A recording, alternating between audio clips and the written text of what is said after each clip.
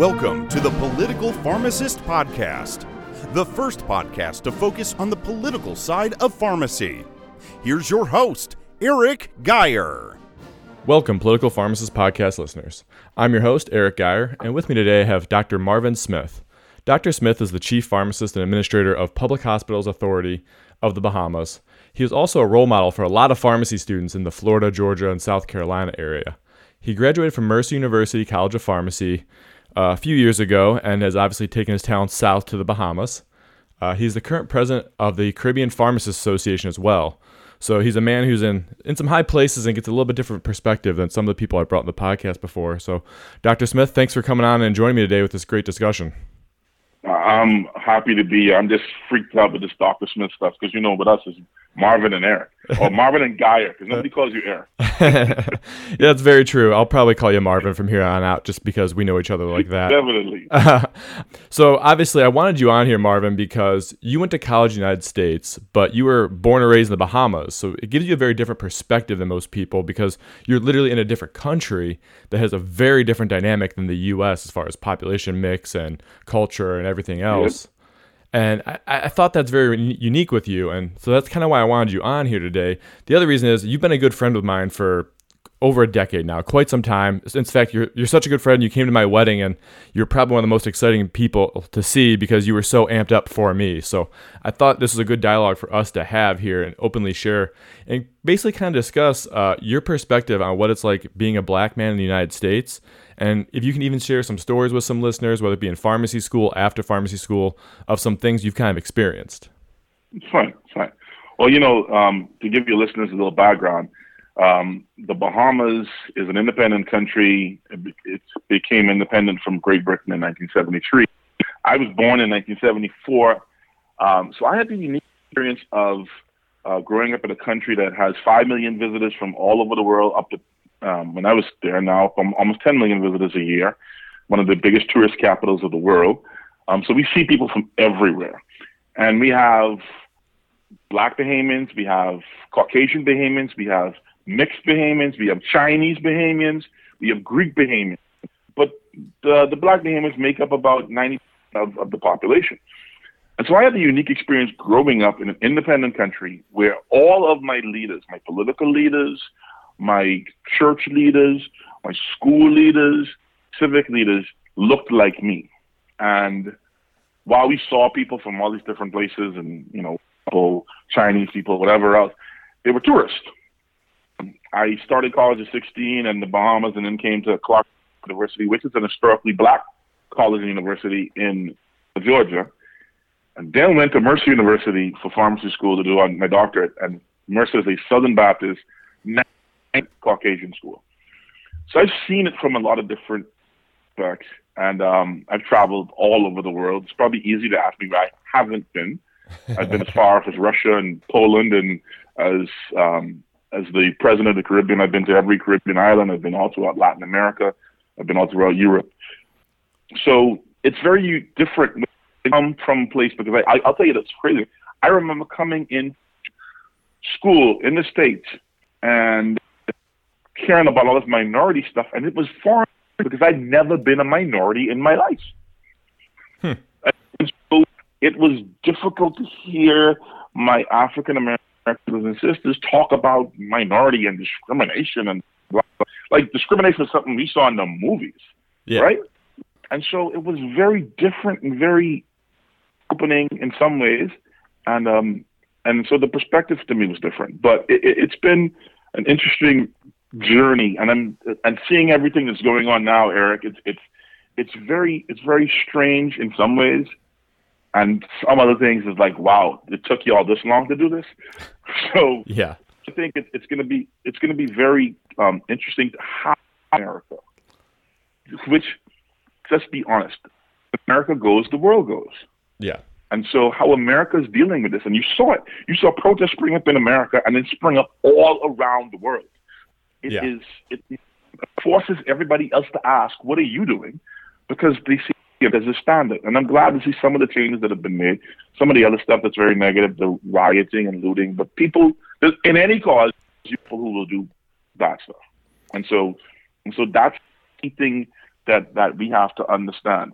And I will preface this by everything else I'll say is people will tell you, I don't see race. But policy, everybody sees race. I see race.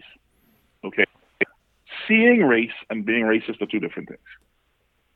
Seeing race and understanding what your prejudices are and why you can act on them is really coming into a full awareness of yourself. So, if I'm driving to a certain neighborhood, whether I'm here in the Bahamas or here in the States, I make sure my doors are locked. That's my bias. Okay? And that could be well grounded in that may be a high crime area, or it may be a stupid assumption based on the fact that I see some people in there with a certain way. All right?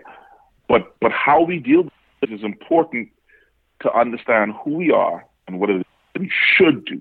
And that's the critical thing that I think this sort of discussion is going to be. So I'm really happy that you've invited me to be here. Plus, it's always good to talk to you because, now that you're married with a baby, I get to see you a lot less. Yeah, we used to hang out quite a bit down in Florida and stuff like that when we were working with different college students. So that we are that close. So just so people understand, what did you find different? Obviously, besides before you were in the majority in the Bahamas, then you come to the U.S. and you're a minority. What was some of if there's some stories you can share, some experiences, what was it that kind of made you realize this was very different in the United States than it was where you come from? Well, I can tell you my first foray into real racism was I was at Clark Atlanta University, like I said, an historically black college, but my advisor and my mentor was a white lady, Dr. Isabella Finkelstein. She's passed away now. She was my advisor. And she really adopted me. I mean, I literally called her Ma. That's how close we were, okay? I would spend weekends at her home, skiing with other students. Her daughter and I are really good friends. Her kids are my God kids. Like, that's how close we were. And she would go to town. I didn't have a car, and sometimes she would lend me a car. Keep in mind, this is 1994. And she had a brand new Toyota Supra. Red, nice. fins on the back, dark like the living style. And sometimes she'd be like, drop me to the airport and pick me back up and blah, blah, blah. So this is Uber and everything else. And I would get pulled over in that car. In Atlanta. Yeah. Okay. Every 20 minutes. And it was mostly by white cops. Who was just like, why is this kid driving this, at that time, a really nice car? And it's just weird. I finally realized that I don't need to be driving this car. And she would be like, hey, can you, nope, find somebody else. I can't, I just got really weird about interactions with the police. And that was my first foray. But things did not really strike me until 1997. We were both in the same fraternity in my chapter. And I was driving to my first out of my region, we call them provinces, meeting, to what was then Province 2. The meeting in Philadelphia. And I stopped first in Pittsburgh to meet up with friends, and then we drove.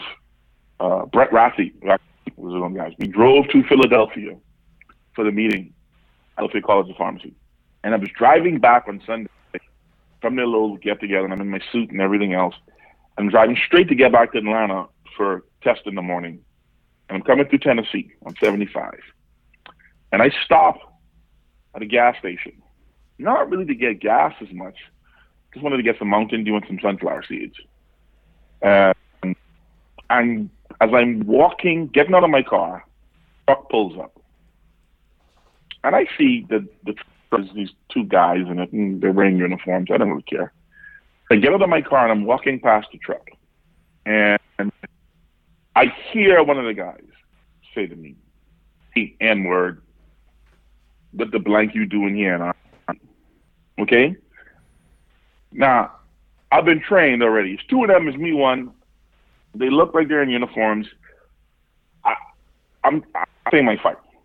So I just ignore it and keep walking toward the door. And I hear the guy say, hey, N-word, I'm going to kill you tonight. And I don't know if I heard the click of the gun. It's, you know how these things, it's almost everything went in slow motion. But my guardian angel just told me, get on the ground. And I hit the ground and started crawling on the fire. And then when I hit the ground, the bullet hits off the wall of the gas station. Wow. And I'm turning the corner to go to the front door, and I'm running in, and I'm in there, and I'm screaming and yelling and crying and telling them, they're trying to kill me, they're trying to kill me. And this white cashier in this gas station sees these guys coming, grabs me by the neck, and pulls me in the bulletproof cashier cage and locks it. And these two cops come in. And you could tell they've been drinking and whatever else, and they are yelling at him, let this N-word, da-da-da-da-da. And he's calling them by first name and threatening he's going to call the sheriff. Man. And after a while, they left. And he says to me, where are you going? I said, I'm going back to Atlanta. He says, listen, do not go back on that highway. When you come out of here, and he draws where I got to go. This is back in '93. Ain't got no Google Maps on your phone, right? And he says, you go back on the highway, and you go back this way. And when you come out 3 exits down, because they're going to be waiting on an exit for you. And it was the first time I had to deal with police brutality. It was the first time somebody ever tried to kill me. Yeah. And overt racism. And I wanted to sit on the floor and just shake him. He's like, you got to go now. Go now. Go now. I mean, it opened my eyes to stuff. So when people talk about police brutality and something like that, like, it's real to me. Like, that I've been there. And it really changed my focus on, like, looking at stuff, you know? Now, I'll tell you the other thing. My school's in Atlanta. Our doctor is in University of Georgia in Athens. Okay? Down there for a meeting with my brothers at the fraternity chapter in Athens, which is, at that point, all white guys. And they said to me, we want you to come up and party with us because there's some good black guys in our school that we'd like to join this fraternity, but they don't see anybody that looks like them. And maybe if they see how we interact with you, they'll come. Head down there. And it worked. And that chapter's been diverse ever since. But the funny thing about it is we're walking down on Broad Street in Athens. If you ever been to Athens, it's like the street. And again, somebody says something to me, throws the N-word out, and I just keep it moving. And I look back and I realize there's a commotion. And when I look back, it is my white fraternity brothers. You're like, you're not going to talk to our friend like that. You're not talking to my brother like that. And it also made me realize that it's not just, even though you don't condone violence, something I think people are learning now. It's not just enough to be not racist. But there are times you have to stand up and be solidly anti-racist. Yeah. Like, you can't be silent about it. Yeah, and that's important. And to your point there, actually, it was a fraternity brother of ours who I'm friends with on Facebook. I haven't interacted with him too much, but I always had a lot of respect for the guy, Jamal Brown. He's been posting a lot of stuff, his stories, different things like that. Yeah, and one of the things he posted that really helped kick off this idea for a podcast for me was he posted an MLK quote, and I'm probably going to butcher it, but the general gist of it is, you know, we're not angry at the actions of evil men. We're angry at the inactions of good men. And, you know, use any basically, I took this as, look, I need to use my platform here, as small as it might be with this podcast, to try and show people and show pharmacists, hey, look, there's other pharmacists that are dealing with this. And to your point, you even said you were coming back from a pharmacy meeting, something that we've all done at some point in time. I think you said you were wearing a suit when the incident in Tennessee happened? A suit, man. Yeah. I was in a suit. So, I mean, we have... I fit nobody's description. Yeah. Me, nobody looks like me to begin with. So. Yeah. Between being about 6'4" and, you know, being very charismatic and then wearing a suit and being a black man in that area of Tennessee, yeah, you fit like no descriptions, correct? but it's one of those things that, you know, when I saw you share that story, I was like, man, like this is the stuff that people don't understand. And if something would have happened to you, think of all the other people, and I'm not trying to like, you know, brag on you here, but look at all the people you've impacted when it comes to Florida colleges of pharmacy, when it comes to the Bahamas and your role down there. Like, you're not someone who's easy to replace. And no one is, especially when it comes to a topic like this. This is not something we can just wipe people away from. And I thought that was a huge thing, was when I'm seeing my own fraternity brothers who I have a lot of respect for, sharing stories like yours, who I know are generally upstanding people. Like, I know a very few of them that have any issues whatsoever. I trust every one of them. I see them, I walk up, I give them a hug or a handshake, but it depends on, obviously with COVID, I might not do it right now. But you know, these are people that I generally care for, and I love seeing when they have success on Facebook or in person or wherever. And so that's what really struck me with this cord, was when you share a story like that, and I think of, wow, look at the butterfly effect, if you will, that could have happened, the ripple that from that one incident, if it went slightly different. Yeah. And that's why I really thought for pharmacists, we need to recognize this, because if I remember correctly, most pharmacists in this country are white, if I remember my statistics correctly. Yep. And I think now it's tilting that the majority, if not it's very close, is female. So they're not going to get some of these same experiences. Yet if you look where pharmacies are in every neighborhood, I don't know about every county, but basically almost every county or every area in the United States. Yep. So when we're seeing these things, you know, there probably was a pharmacy somewhere by, you know, where that happened with you in Tennessee. And who knows, you could have walked in there to, I don't know, it was probably a Sunday, but maybe they were open, maybe they weren't, with, you know, some of the differences in states, but you could have walked in there and had a simple need, and they need to know how to address that.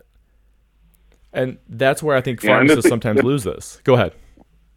Yeah, we have to understand that as healthcare leaders, we have a place and a space for advocacy. We have things we have to look at. And so I can't tell you how many of my African-American brothers and sisters in pharmacy share stories of they graduate and they finally get, and they're a pharmacist, and they get placed somewhere, and people come and say, no, I want a white pharmacist. Yeah. And we see, or they're not as African Americans, Indians, Latinos, and this is the thing. And how do you deal with stuff like that? We have to find ways to ensure that as a profession, we're being inclusive. One of the things that drew me to join this fraternity was when I got on my campus, there was only one black brother. He was in the fourth year in the chapter. But we had, out of the 6 professors that were fraternity brothers, 2 of them were African American. One was the dean of my school. And so it said to me, and this guy had pledged in the 60s at a Southern Baptist school, right? And so this was the thing that kind of drew me, like, okay, maybe these guys, you know, because I'm not the typical, you know, join a fraternity full of white guys to do it. But I took a chance too. And so even as people of color, we have to take a chance on putting ourselves out there, to sharing our experience. Because I think a lot of the guys that I went to school with would have gotten a perspective on some of the things that make them different now than they were back then, because a lot of these guys came from towns where, you know, they didn't have the opportunity to interact with a lot of people who didn't look like them. Their schools weren't integrated that way. Their churches weren't. Their family, those sort of things. And so coming to college is one of the main things that allowed them to sort of expand. And just as an aside, for years I've been saying this, policemen, make policemen go to college and get a 4-year degree in crime. Not just because you're going to get the smarter of the crew, you might know more, but that's fine. You can stop buying all that military grade stuff on salaries. I think they'd like that, right? Because if the money you went to buy a tank and put it into people's salaries, they'll be happy with that. But also because going to college exposes you. I mean, unless you're going to some fascist, you know, crazy college where they got these weird ideas about stuff. I mean, or you go to Trump University, you're probably going to a place that has a diverse group of students and faculty. you're going to get exposed to different people and different things. I mean, the first time I had muscadine wine was at my big fraternity brother's house in Macon, Georgia, when he took me home Thanksgiving with his folks. I was probably the first black person to spend Thanksgiving with him. And they were the first people to show me how to moonshine. But guess what? I had a good time. Yeah, and we're friends to this day. Yeah, and I think that's very important, you said, is to make sure that you're exposed to people of different backgrounds. And not that you have to, like, I don't want to say throw yourself in the middle of it, but it's good to get those life lessons, for lack of a better term, so you can understand where people come from. And one of the things that honestly started with me and you, and this is kind of just for the listeners, a little bit of insight, some other people will know this, we actually started off on a totally wrong foot because Marvin sent an email over a March Madness thing bragging about how he won, because he did win. I think I was second or third. I don't remember. I was up there. And he sent the email saying, whenever you're in doubt, you should just follow whatever Obama does, because a black man who can make it to the Oval Office, can do anything. And I kind of took a step back and I was like, look, I actually voted for Obama, but like, man, his race has nothing to do with this. Like, why did you say that? And then, like, we went back and forth. And after a lot of dialogue, Marvin actually, one, introduced me to Twitter, which I had not really heard of before that. And then two, invited me to come down sometime, which I took him up on probably about a year and a half later once I graduated, because I was on rotations at the time. Ironically, I was in Minnesota when we had this conversation, as much as that ties back to the current situation. And so I went down there and was like, look, like I want to get to meet this guy. And you were standoffish at first, but once we kind of hung out, talked to, it would be about politics, personal life, whatever, we started realizing we have a lot more in common than we realized. And we had a lot more in common of what we thought pharmacists should do and pharmacy should be, and how we should like develop leaders and organizations we're involved with and things like that. And once we did that, we started hanging out all the time. And I was down in Florida with you quite a bit. But the thing of it is that started on the wrong foot. That could have very easily went the opposite way. We hated each other. We never talked. But then today, here we are on our podcast that you made time for in your busy day as the chief pharmacist and administrator in the Bahamas to talk about this issue on a podcast, because we know and trust each other so much that we can openly talk about this and understand what each other are saying when we have differing opinions on things or we don't understand something fully. So I think that, to your point, dialogue and meeting other people are key here. Like I said before, I wouldn't have had this podcast if it wasn't for some of the people we know, like Justin Redding, who's one of the nicest people I know, sharing a story about how he was profiled and he had to have white friends go to bat for him when somebody stormed in the house accusing him of things that did not happen based off the color of his skin. And he's a great pharmacist. I love the guy. I know him. I've known him for years. I trust him. Yep. And it was one of those things that, like, yeah, he's one of the nicest people I know. I would probably say he's nicer than I am without any question. But to see that happen, I was like, are you kidding me? Like, this is ridiculous. So with that kind of being said, what do you think other healthcare professionals and pharmacists can do to help kind of start that breakdown of barrier when it comes to race? Do we focus on patients? Do we focus on little things we're saying? What do you think we do to help in our role with our white coats to break down that barrier? I think the first thing is we have to do active dialogue. See, the difference is people communicate, but they don't dialogue. So we shout at each other. We argue at each other, right? When we approach things, I say this all the time. If you sit down anybody over some chicken wings and a beer, you can get anything done. I'm telling you. Or if you don't drink beer, some sweet tea. Not that northern stuff to do with iced tea. Sweet tea, right? Sweet tea with lemon.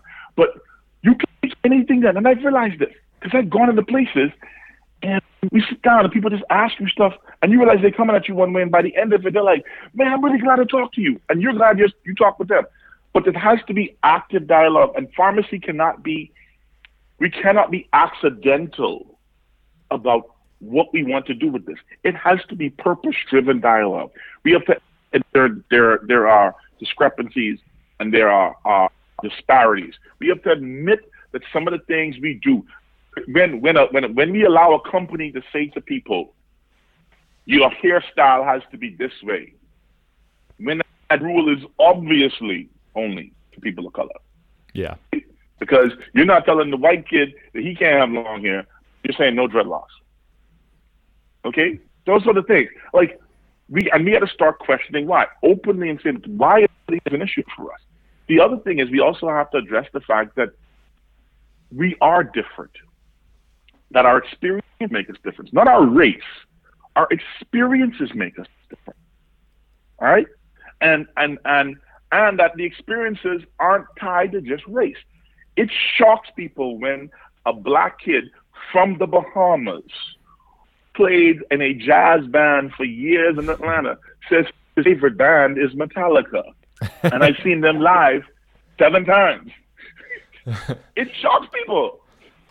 It shocks people when I say that the place I want to retire when I get out of here is either Argentina or Scotland. I'm an boy, but you got to get to know me.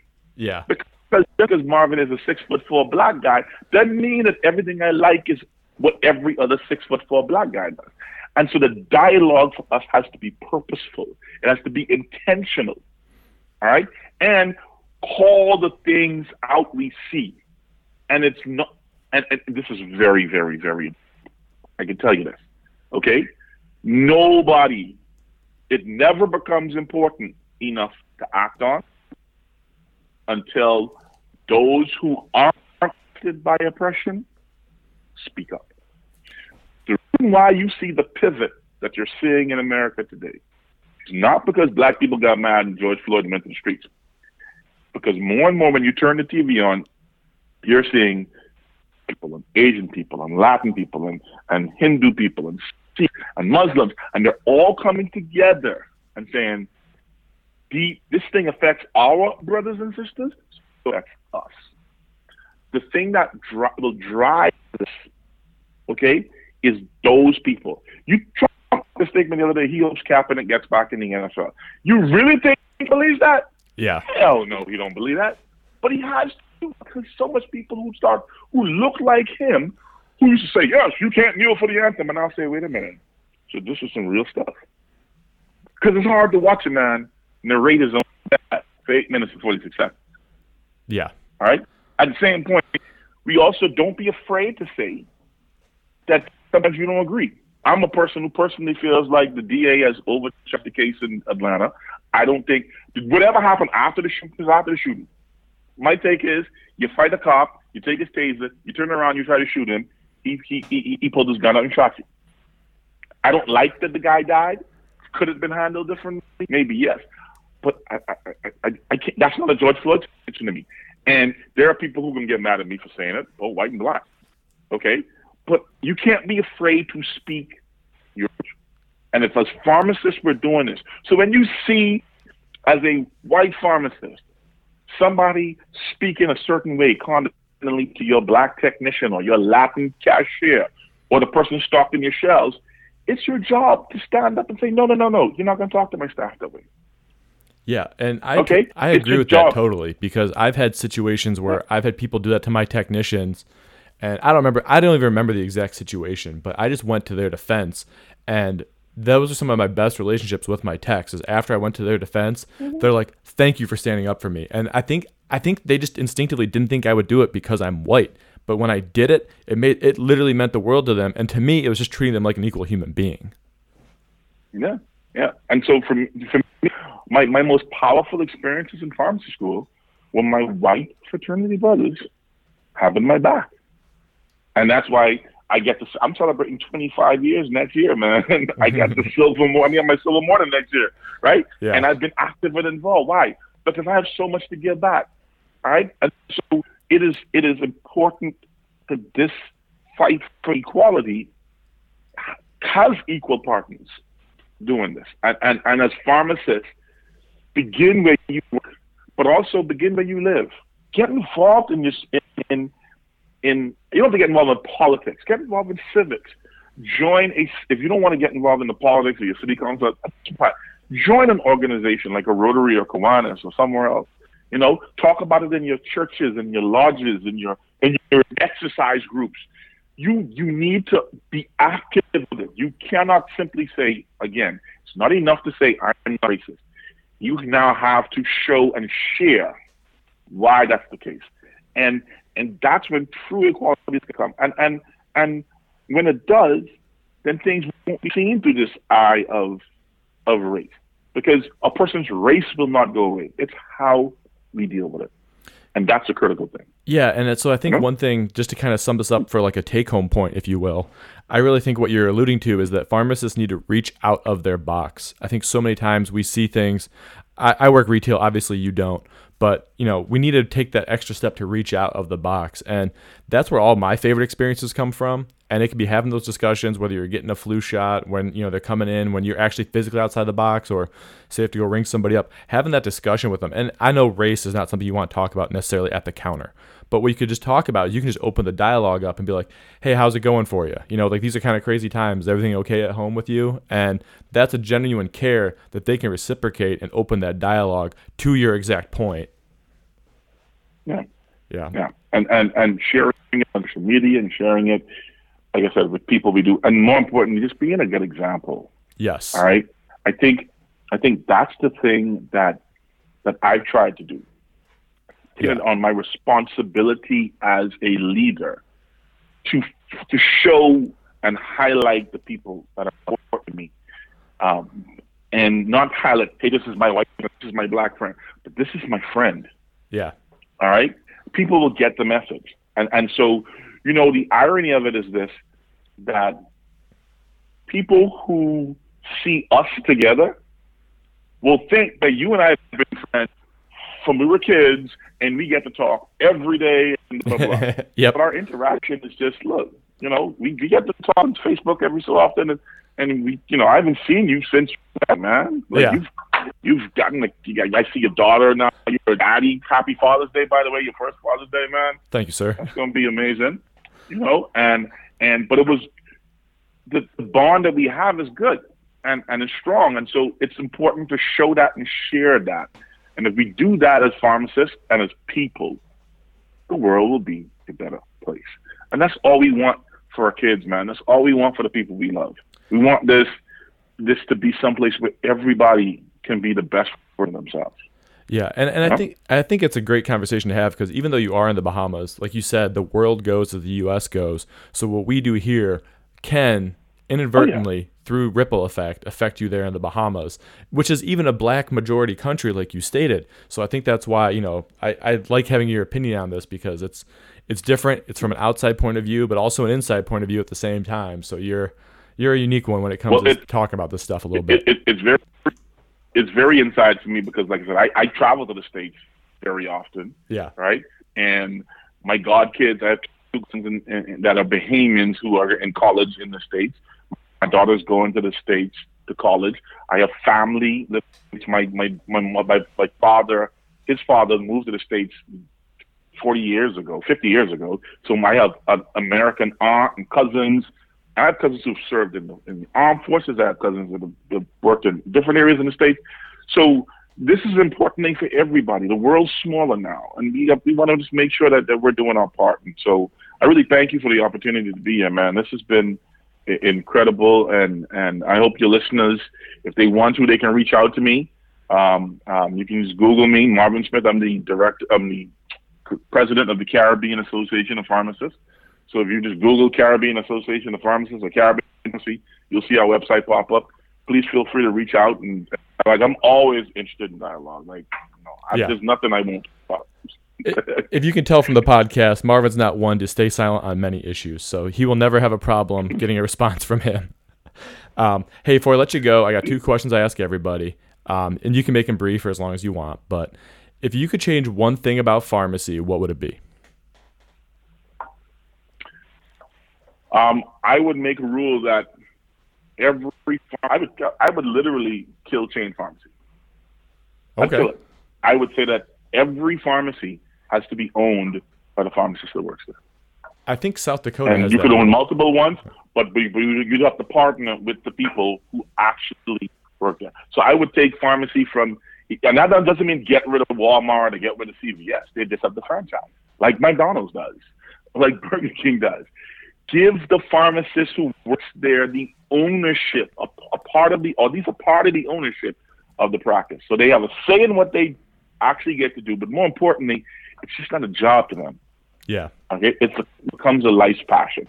I would make that change in a heartbeat. Okay, that's definitely one no one said out here before, and I think that's a thought provoker. As president of the Caribbean Association of Pharmacists, you know the largest pharmacy chain in the whole Caribbean is 9 pharmacies. That's the largest. That's in Jamaica. Okay, like 300 of them. Okay, so almost every pharmacy you go into is either a government pharmacy or it is owned usually by the pharmacist working there. And that's why Caribbean pharmacy is so wonderful. And I'd love for you guys to come to the Caribbean and see it for yourself, see the level of service here and how people interact and know their customers because they own it. It's theirs. That's a great invite for people, especially, well, once we can start traveling a little bit more and not spreading COVID. I think that's a great goal. I tend to visit pharmacies no matter where I go, if it's Colorado, California, always. Wherever. So maybe I'm a nerd like that. Last question. If you could change one law about pharmacy, federal, state-wise, whatever you know, and maybe it's even the Bahamas, what would it be and why? I think there's 2 things because of course our law is a little different from yours. So let me begin with basically Caribbean law. I would mandate. I wouldn't change a law. I'd create a law.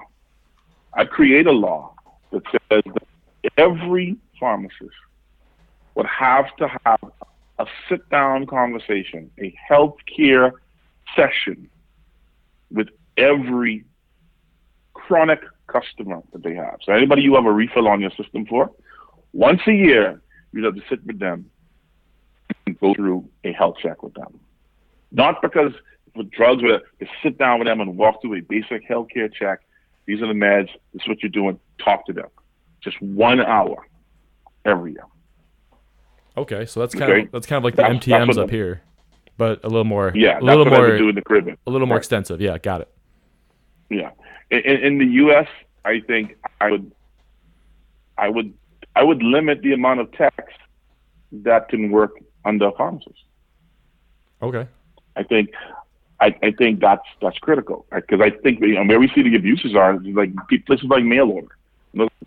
Yeah. I think you as a pharmacist, if you're supervising more than two people, you can't really do your job. You just can't. You might do it good, but you're not working at your optimum if you're trying to supervise 3, 4, 6 techs. And particularly in places like mail order and those sort of stuff where they got 15 techs working on the shift, and there's one person that no, it can't work. I think 2 techs would be the max. It allows you to focus on what you're doing. Gotcha. All right. That's another angle we haven't seen here before, and I've heard of tech ratio in other states. My state, Ohio, doesn't have it, so I've had to work with like 6, 7 techs at a shift sometimes. So I get what you're saying there. You can't truly understand every single thing they're touching or doing. It makes it tough. Yeah. Awesome. Yeah. It's not patient. It's not patient friendly, and it is not professional for that, because a professional always wants to perform at the best, and you're just not able to. You're just not able to. Yeah. So that's going to change. Awesome. Well, hey, Marvin, thanks for joining me here. Again, people, you kind of heard where you can find him at. Reach out to him if you have questions, especially if it's about the Caribbean pharmacy or the Bahamas, because the man knows more than anyone else I know about that, on top of a few other subjects. But Marvin, thanks for joining me today. I appreciate it. And as always, I do, man. Go ahead. Can't wait till I get back down to Cleveland. You got to come with me to the Rock and Roll Hall of Fame this time. Last time you couldn't because you were getting ready to go on your honeymoon. But I'm coming back to the Rock and Roll Hall of Fame. I strapped it off my bucket list when I came for your wedding, and they changed their exhibits, and so I'm going to come back again. You're coming with me, man. All right? Yeah, that won't be a hard one to get me to go to the Rock Hall of Fame. I love going with different people. Maybe for a Chiefs-Browns game. If there's a Chiefs-Browns game, I'm hoping we actually win one. So, hey. All right. Well, listeners, thanks for joining the Political Pharmacist podcast. Leave us a 5-star review if you can. And as always, thanks for listening to the Political Pharmacist podcast, your prescription for pharmacy and politics.